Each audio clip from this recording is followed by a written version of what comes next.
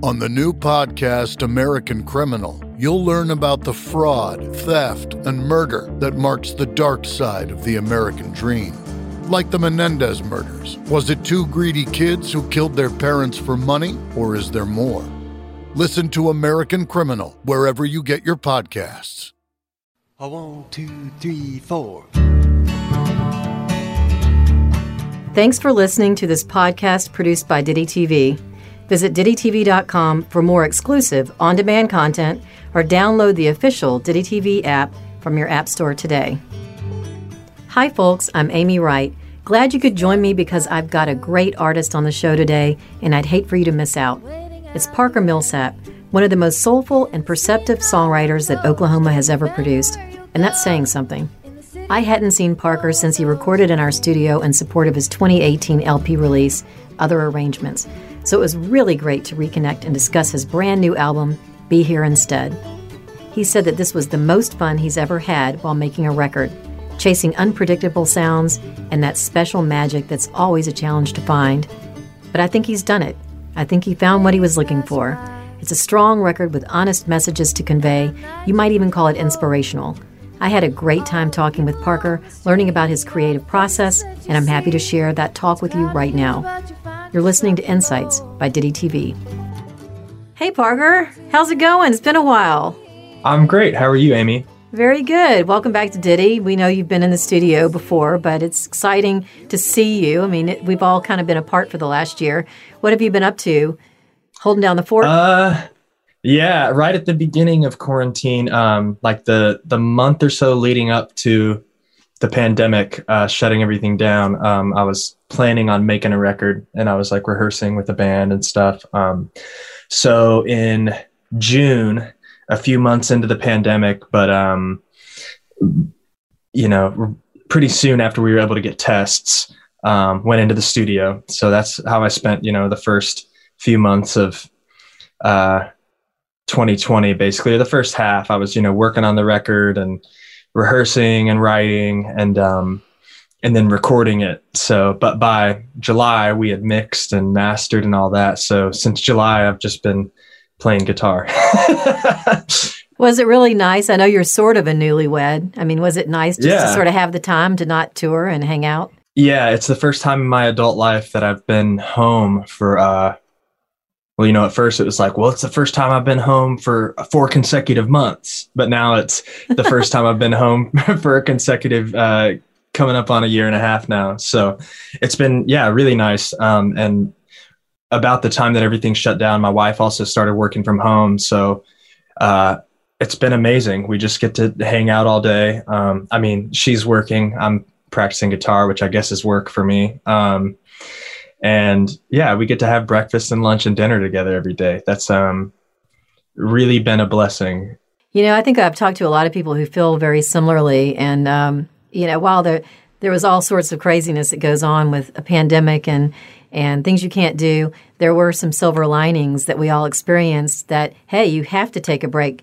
It's not your choice anymore. You have to do it. Mm-hmm. And so now you can just sort of sit back and relax and enjoy the ride and be with some people that you care about and enjoy spending time together. That is if you get along, I guess. Yeah. Luckily, my wife and I get along really well. So, so that works out. That is a good thing. It's been good to have some time off. I don't think I realized until a few months into not being on the road that it was time for me to take a break. I wouldn't have wished that it would have happened this way, but it did give me that perspective of like, oh, this is what it feels like to slow down. And this is something that's worth doing. Well, I think a lot of musicians that I've talked to have said that one thing the last year has taught them is there's a lot of facets and other things you can do. So you can put out an album, you can tour, you can also do some things online and have concerts and reach people that you wouldn't have reached normally. Because even when you tour, you can't hit every spot, Yep. You're trying to do the best you can. So there's other ways now that you can engage with your fans. And I think that's something that's come out of this as well. Yeah, I think that a lot of that stuff will continue into the future. It's depending on how you do it, it's a lot more cost effective to do a show from your basement or something than to try and go out on a big tour. So, well, it's not the same experience. And I think everybody prefers to be in the same room with the person that's playing the music. It's been cool to, see all these other different ways to experience music pop up over the last year. So I wanted to go back a little ways to when you got started. Let's go back to when you were really young. And we're going to get to the album because it's Be Here Instead, and I want to talk about that as well. But I thought it might be fun to kind of go back to, is it Purcell, Oklahoma, or Purcell? Purcell. Purcell. I mean, you can call it Purcell if you want, but... But it would be wrong. That's okay. Purcell, Oklahoma. Yeah. What was it like growing up in Purcell? I mean, it's a small town in the middle of Oklahoma. I spent my entire childhood there, so I don't really have anything to compare it to. I find it hard to even compare it to Nashville, where I live now, or anything like that, because it was a different time and I was in a different place, and I didn't know much of the world outside of that. So I'm grateful to have grown up in a place that was kind of isolated, and basically I had a lot of free time that I feel like a lot of kids and cities and stuff don't get, because I've just noticed that in urban areas, there's much more impetus put on success and achievement, I guess. And not that, I mean, those are great things. Success and achievement are awesome. But I feel like sometimes kids need free time to figure out who they are. And because pretty early on, I realized that sports weren't quite my thing. I did it for as long as I could, but that was the main cultural force in Oklahoma is, football and baseball and basketball, at least if you're a dude. What did you play? I played baseball from age 4 until about 14. And then when I got into 7th grade, that's when school sports started. So I did a year of school sports, and I did, football, baseball, and wrestling. And it was just not good. Everybody else was hitting puberty and growing, and I wasn't. So I was like, I'm tired of getting hurt, and I like playing guitar more. So I'm just going to stick with that. But because I did that, I was in band. So I had music going on in band, and I was going to football games to play in the marching band and stuff. But it also, because I wasn't doing sports all the time, like a lot of my peers, I had a lot of time to just play guitar and listen to music and read books and start writing songs. So really grateful for it. What drew you to the guitar in the first place, and how old were you when you started? So my dad, actually both my parents are music fans. I grew up in kind of I don't want to say a religious home, but we went to church a lot. It was it was a big part of our culture growing up.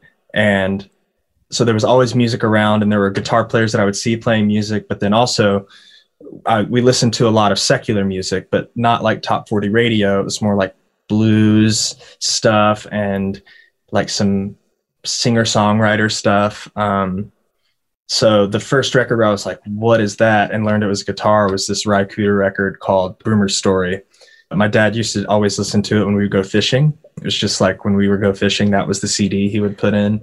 And I just fell in love with it. There's a song called Crow Black Chicken that's just, it's a kid's song. I just feel, it feels like even when I hear it now, I'm like, no wonder I fell in love with this song.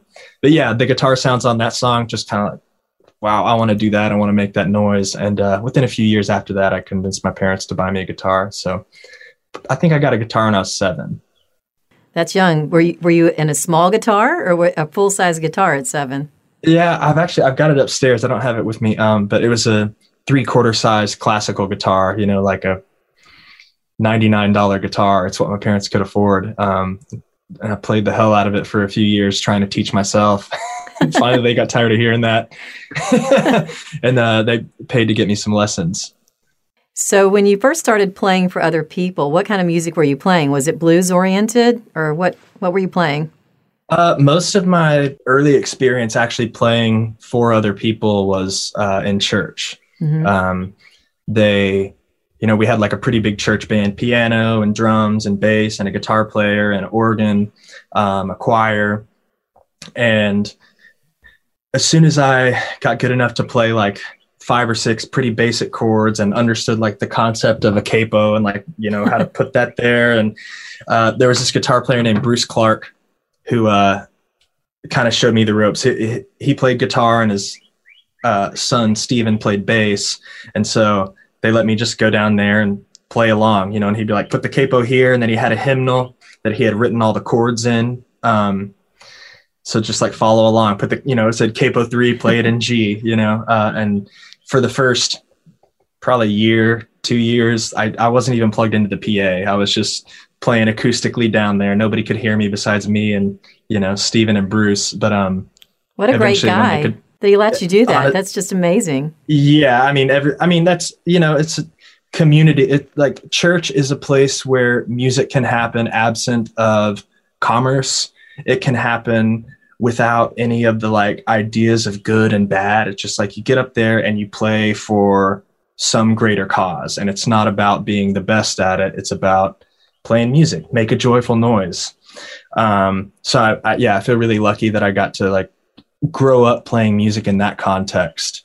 It made me love music for music and not for, I don't know, whatever all the other external benefits are to playing music, like money and your name being known or whatever. I feel really grateful to have that experience. Did you sing in the choir?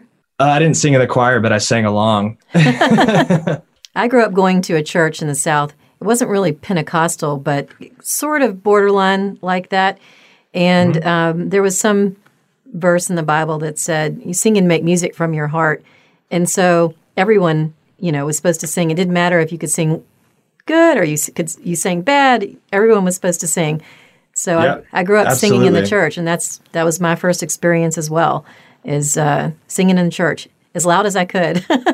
Yeah, and that's what's great about it is it's music is a great unifier, and church, you know, like there's so much that you could talk about church, the good and the bad, and, you know, politically what it's done and socially what it's done. But for me, the core of church was always the music service. And being in a Pentecostal church, it was almost like the way that it was framed is like when you praise God with music, you're inviting the Holy Spirit into this place. And being in a Pentecostal church, a lot of the experience of going to church had to do with basically reaching ecstatic states of mind using music. Like, I wasn't able to draw this line until much later, but it's very much ritual magic. You know, it's like we play the songs, we call the Spirit down, the Spirit fills us, and then we dance and sing and we speak in tongues, you know, that kind of thing. I just got really lucky to see the spiritual power of music pretty early. And getting to participate it and that it wasn't like, okay, up there's the musicians and like we're clapping for the musicians. It was, we're all musicians and like they're helping us hold it down, but we're all participating. We're all reaching for the Spirit together. So while there's a lot of that I could leave behind, I still believe in that concept that music is like reaching for something greater together. I agree. And there's so many musicians I've talked to that came from that Pentecostal background. I think part of it is it's not just playing the music, it's the emotion in the music that you don't get in every situation. And that is really, that's really prominent in Pentecostal faith. Yeah, absolutely. And yeah, so a lot of that's just freedom. It's like, please rip it. Like just sing as loud as you want. Sing whichever harmony you feel like singing. Nobody's going to stop you. Nobody's going to tell you to be quiet. Just emote. So how old were you when you put out your first album? Well, I put out like a little 4-song thing when I was about 14 or 15, had like a high school band and went and recorded, I guess, an EP basically. And then, you know, burned CDs at my house and like wrote the album name on it and like sell it to friends. But the first album that got any sort of press or anything was Palisade, which I released when I had just turned 20, I believe, when I released Palisade. Yeah. And then trying to do it about every 2 years since then. So was that a life-changing experience to put that out and then go tour against it and have people know who you are? Yeah, I mean, it's all been really gradual. You know, I was Mm-hmm. playing shows and stuff leading up to making that record. I was playing shows and already trying to do it without having a proper record out. But then once I had that record, that's like a business card. You know what I mean? You can go give it to venue owners, be like, let me play here, you know, listen to this, you'll like it. And recording that album was really fast. We did Palisade in like 2 days. I think it was mostly live, just like guitar, vocal, and upright bass. So yeah, it kind of gave me a place to start from. And it gave me like a foot in the door at a lot of venues in like Oklahoma and Texas. And eventually that led to going to Folk Alliance and getting into the house concert scene. So yeah, it really, really helped set things up for me. Have you ever been to any of the dance halls in Texas? Yeah, I've been to Green Hall. Yeah, they're sort of fascinating to me because I think it's this culture that exists there that doesn't exist anywhere else. And I know there's a movement to try to save them, but I love the fact that it's so embedded in the culture there that there's live music and there's dancing, and you know it's been that way for many, many years. Yeah, and there's a lot of people who host house concerts down there that like I wouldn't have been able to get here had I not basically got all that practice performing and you know and getting paid a little bit, and it gave me like the confidence, like okay, I can do this, you know, like once I could you know, move out of my parents' house and pay my own bills just from doing music. It's like, okay, wow, it's working. So when did you move to Nashville? It's been about 6 years ago now. Maybe, yeah, coming up on 7 years ago. I think we moved to Nashville the week that the very last day came out. So, maybe it's just 5 years. I don't know. I've done a lot of touring since then. Well, you know, speaking of calling cards that you mentioned earlier, there you have a big calling card in that Elton John gave you an enormous compliment, basically saying that he saw you when you were playing with Sarah Jarosz and that you would have renewed his faith in music. There's not a bigger compliment, I don't think, than that coming from such an enormous star. What was that like? That it's surreal. Yeah, Elton saying that, like getting to meet him and then kind of subsequently getting to like go see his show in Vegas. I saw his show here in Nashville. I got to hang out with him a few times. He's an inspiration. He has restored my faith in music as well. He's been a superstar for like twice as long as I've been alive, you know, or almost.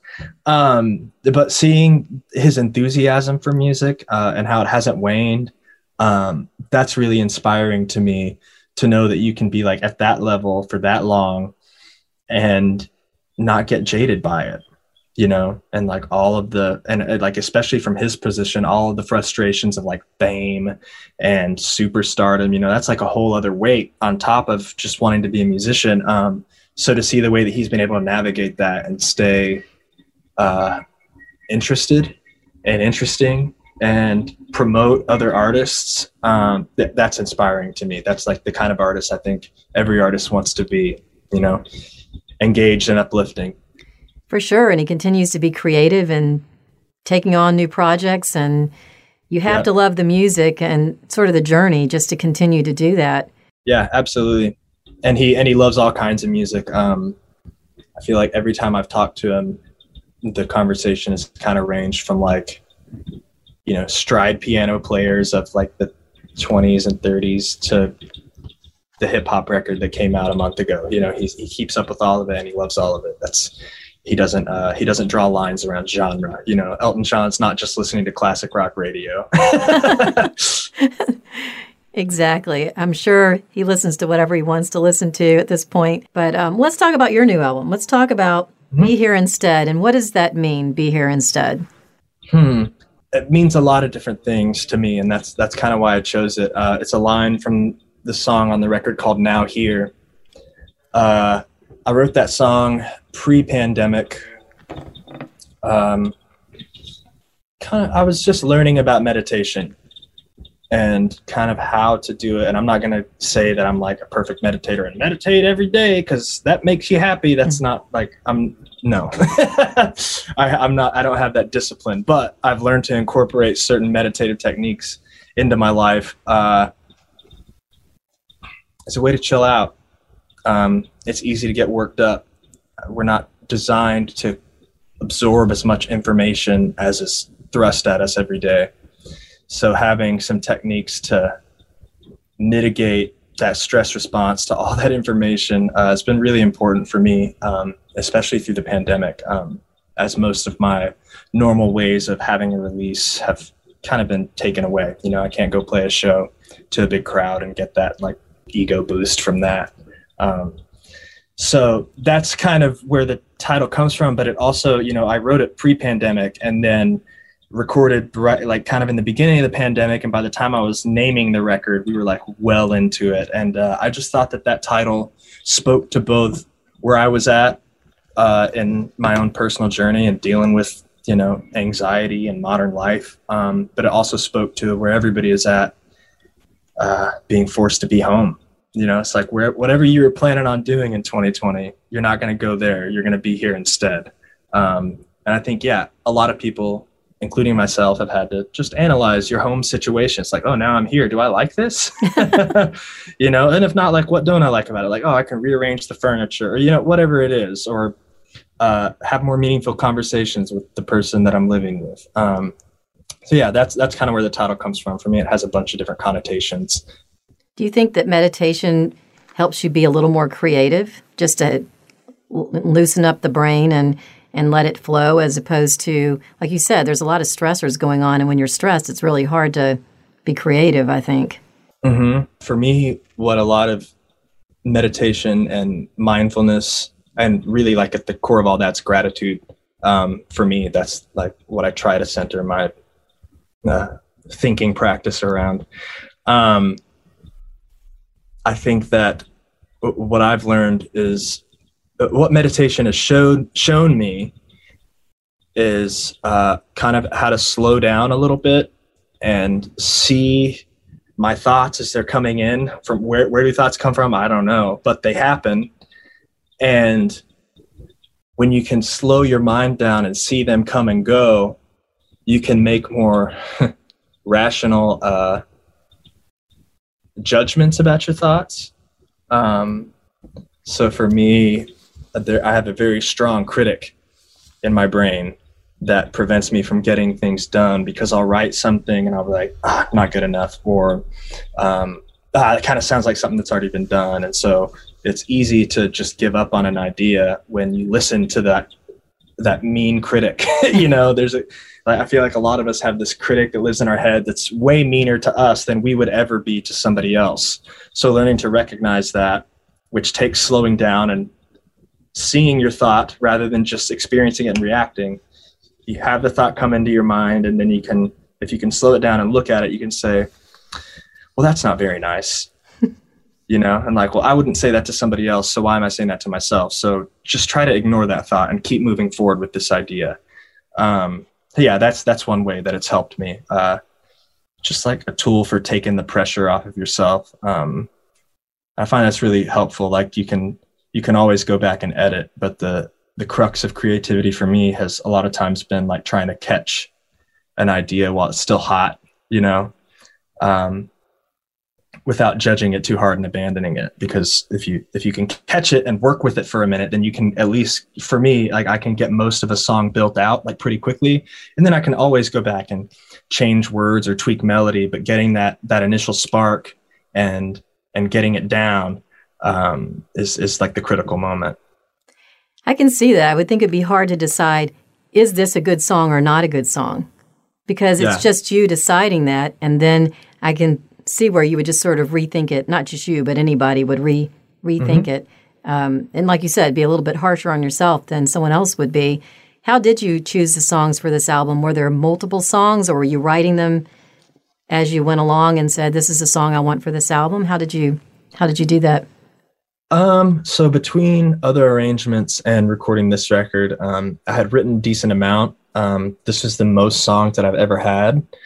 going into the studio. So when I started having conversations with the producer, John Agnello, he was like, send me demos. So I'd send him a few demos and he would send me some feedback and we'd rehearse a little bit. And then I'd send him some more demos and he'd send me feedback and we'd rehearse them a little bit and make changes that he suggested. And by the end of it, I think there were like 29 songs that I had sent him. And, you know, some of them he was like, hey, this one just isn't there yet, you know? And by this point in the process, if that was the note, like, I don't feel like this one's there yet, then I would often just like take whatever energy I would put into finishing that one and put it into making a different song better that already felt like it had momentum. So yeah, we narrowed it down to probably, we narrowed it down to 14 or 15 tracks before we went into the studio. And then we recorded 14 of them. And then the 12 that ended up on the record are the ones that just felt like they went together. Most of the songs on the record have an introspective feel or theme, and that kind of ended up being the unifying quality of everything. There are a few songs that were a little bit more like storytelling, more in the way that my past writing had been, but these songs all felt like they were coming straight from me instead of from like a third person storytelling kind of thing. And you had guest vocals from Erin Ray? Oh yeah, she sang on 2 tracks on the record. She sang on In Between and In Your Eyes. At the time, she lived like a mile from me. Actually, most of the guys in the band on this record lived within like a mile of me. So that was really cool. Just like call and be like, hey, come work on this. Like, okay. Yeah, it was fun. Great to see everyone working together. And it must be nice to live in Nashville and have all these musicians, sort of like you said, they're a mile away. Yeah, it's kind of incredible how many musicians, and not just how many musicians, but how many like, wow, good musicians live really close to me. A few years ago, I was fortunate enough to play the Newport Folk Festival, and I was doing a show, but there was like this backstage area where everybody's hanging out, and this crew of dudes were talking, and I don't remember how, but I got into the conversation and found out that they were Sheryl Crow's band. Like Sheryl Crow's band was just like, she wasn't there, of course, but her band was just like hanging out to see the shows that were happening at this venue. We all got to talking, and eventually somebody's like, where do you live? And they're like, oh, I live in Madison, you know, off such and such road. And I was like, no, you don't. That's where I live.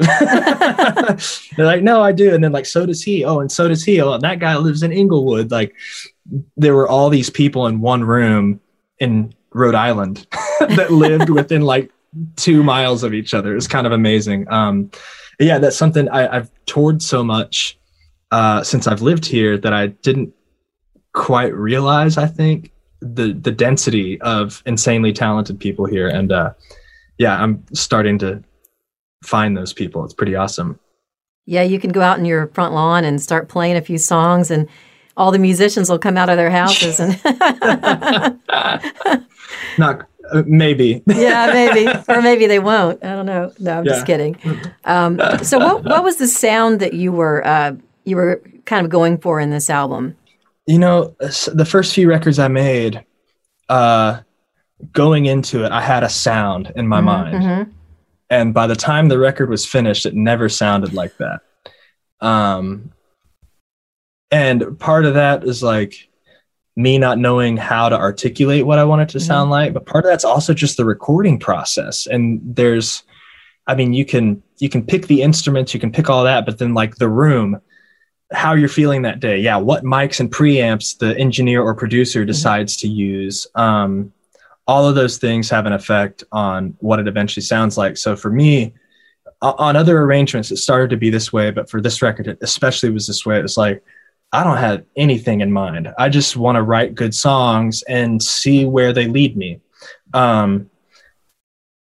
So this record had a much more like exploratory approach to both the songwriting and the recording in a way. Like a lot of the recording was done in the way that records have been made for a long time. Like we got all set up in our ISO booths, the drums were out in the room, and we play the songs live. And then I would go back and like put another guitar on it. And then Dan would do some string arrangements on top of it. And then I would sing over that. So there's still very much a live band feel to a lot of the record because it was done that way and then fancied up. But the writing of it was so different that forced the performances to be different. Like a lot of these songs I wrote on piano. And then when I brought them to the band, I had to figure out like, okay, well, I found a piano player that can do way better than me. So like, now what am I going to do on guitar when he's playing the piano? You know, I've written this thing and practiced it on piano, but now it's like, that doesn't feel right. So guitar it is. And then some of the songs were written on iPad, you know, like some of this stuff was purely digital, like digital synths and digital drum machines and all this stuff. And then I wrote the song that way, but then took it and tried to figure out like, okay, how do I perform this song in the way that I know how to perform, which is live with a band. So I think that's something that lent this record to different sonics. Like one, having a keyboard player was a huge deal. And Ryan Connors, who plays on the record, is like a genius. So that was nice. He just came up with really great textures, and keyboards can add a lot of texture that guitars and bass and drums just can't do. And then a lot of it was John Aniello's approach to recording. The producer, he uses a lot of like guitar pedals and stuff plugged into microphones, and he has all these funny little like tricks that you can't really pick it out like that. Oh, that's what that is on the record. But once you know it, every time you hear it, you're like, yeah, I see what you're doing, John Aniello. And the way that he mixes, like I feel like a lot of my records in the past, and this is just a stylistic thing between producers, and I don't necessarily prefer one way or the other, but a lot of the records I've done in the past, I feel like we're shooting for maybe a more realist sound, where, especially because it was maybe a little more acoustic based, what's coming out of the speakers seemed to be like geared towards making it sound exactly like it sounded in the room, or like a hyper detailed version of that. Whereas Aniello's recording and mixing approach has like some weird mystery to it. I don't know what he's doing, but like there's this sauce that he puts in the brew that does something. It's like got some magic dust on it, and it's just a different approach. But I really loved it. I loved hearing you were talking about, did I have a sound in mind, and all of that. I loved having a song, trying to play it as well as we could, but then hearing the ways that the producer manipulated everything to give it this like slightly off kilter or mysterious air that I haven't quite experienced from a producer yet. So that was really nice. Were you surprised at how some of the songs turned out? I mean, you had something in your head a little bit, but then, you know, as you point out, there's this witch's brew and little sauce that goes on in the studio with the engineer. And did any of the songs turn out a little bit differently than you originally thought? Yeah. all of them? All of them. Yeah, pretty much all of them. But that's great. Like, that's something that this record taught me too. It's just like, this is about the process, and like the end result is the end result, but that's not what I need to be focused on. For me, it should be about being in the moment with the song. Like, does this feel good? Does this sound good? Does this inspire some sort of emotion in me? Am I having a good time? You know, if I can check all those boxes, then it seems much more likely that the listener can check off all of those boxes, rather than, does it sound exactly like I had in my head? You know, that's just frustrating, because how could you ever know? Anyways, it's, so I guess the song that's the most different though is Damn It. Damn It started out as a ballad. It was like, had 8 chords in it and like this fairly convoluted melody. And I sent it to John, and he was like, hey, I really like these lyrics, but something about the music isn't working for me. Try to make it like a U2 song. So no challenge there, right? Yeah, right. It's a great song. So, I listened to it. It's a big song. It's big. Yeah, exactly. Well, and at first it was big, but it was a ballad. It was slow, and it only had about half of the words that it has now. But he said, try like a U2 song. And I spent a few hours like with my delay pedals trying to pretend I was the Edge and Bono combined. And I was like, I can't do that. So I sent him a message and I was like, hey man, I can't do U2, but I think I can pull off a Lou Reed. So I instead of rewriting it like a U2 song, I rewrote it like a Lou Reed song. So instead of 8 chords, now it has 2. And instead of a convoluted melody, I'm basically just talking the lyrics for most of the song. But because I sped it up and simplified it, that gave me a lot more room for lyrics. So I ended up writing the whole second half of that song many months after the first half was written, thanks to, just one little like nudge from the engineer. He's like, try it like this. And I was like, I can't do that, so I'll try it like this. And that ended up becoming Damn It. And now it's like probably my favorite track on the record. It's a great track. Yeah, it has just like this big crescendo through the whole thing. Really, really proud of that one. So will you be touring for this album anytime soon? Yes. We're looking at September and October. As long as cases don't spike and people keep getting vaccinated and all that, it looks like it's going to happen. So yeah, I think we're doing the Midwest in September and the East Coast in October. I might have those backwards, but yeah, we'll be out touring it. Okay. In the meantime, I have read that you've taken up watercolor painting. Yeah. Here's one. Ah, nice. I think here's one. This one's watercolor and acrylic. Awesome. Are those lips? I was trying to do like a Monet water lilies thing, but water lilies, yeah. But I can see that. My wife says they look like spaceships coming in across the sky, so I think I'm going to go with that.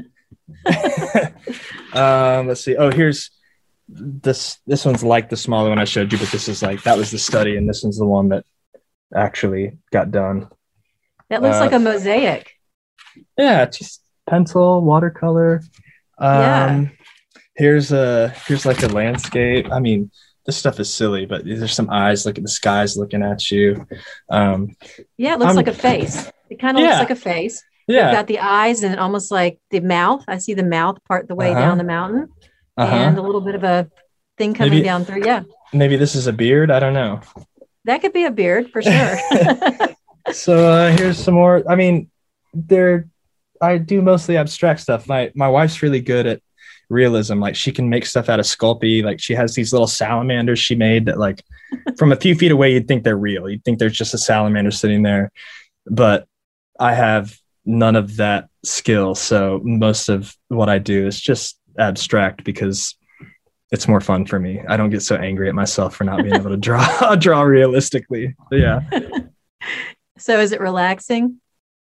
Yeah, usually. Or frustrating? No, it's relaxing. And it kind of like doing this, doing watercolor and just painting art in general, because I don't have any training in it. Like I've spent basically my whole life at this point playing guitar. So doing something creative that I have no skill with has been really freeing, and allowed me to approach music in a way, like I was saying earlier, like meditation. It's allowed me to approach music in a way that's less concerned with being great or perfect or whatever, and more concerned with expressing myself and exploring and trying to find new combinations of things that excite me, you start with like watercolor and then like add some acrylic on top of that, and it's like, oh, that's cool. Like what if I had an acoustic guitar that's really natural sounding like a watercolor, but then there's a drum machine with it that has that acrylic like modernity and hard edge to it. Anyways, conceptually it's helped me a lot. Well, I am envisioning your art opening at some point, Parker. So once there's enough stuff that I would not be afraid to show people, maybe. It's looking pretty good. And listen, we wish you the best with the album. The album is Be Here Instead. And we wish you the best with that. And hopefully we'll catch you on tour. Come visit us in Memphis. As always, the door is open. And can't wait to get back to Memphis. Take care. Yeah, you too. Thank you. We hope you enjoyed this conversation with Parker Millsap. Be sure to check out his new full-length studio album, Be Here Instead, which you can find right now online at parkermillsap.com. And as always, don't forget to visit DiddyTV.com for more exclusive on-demand content, to download the official Diddy TV app from your app store today. Waiting out the rain in the city, no one knows where you've been or where.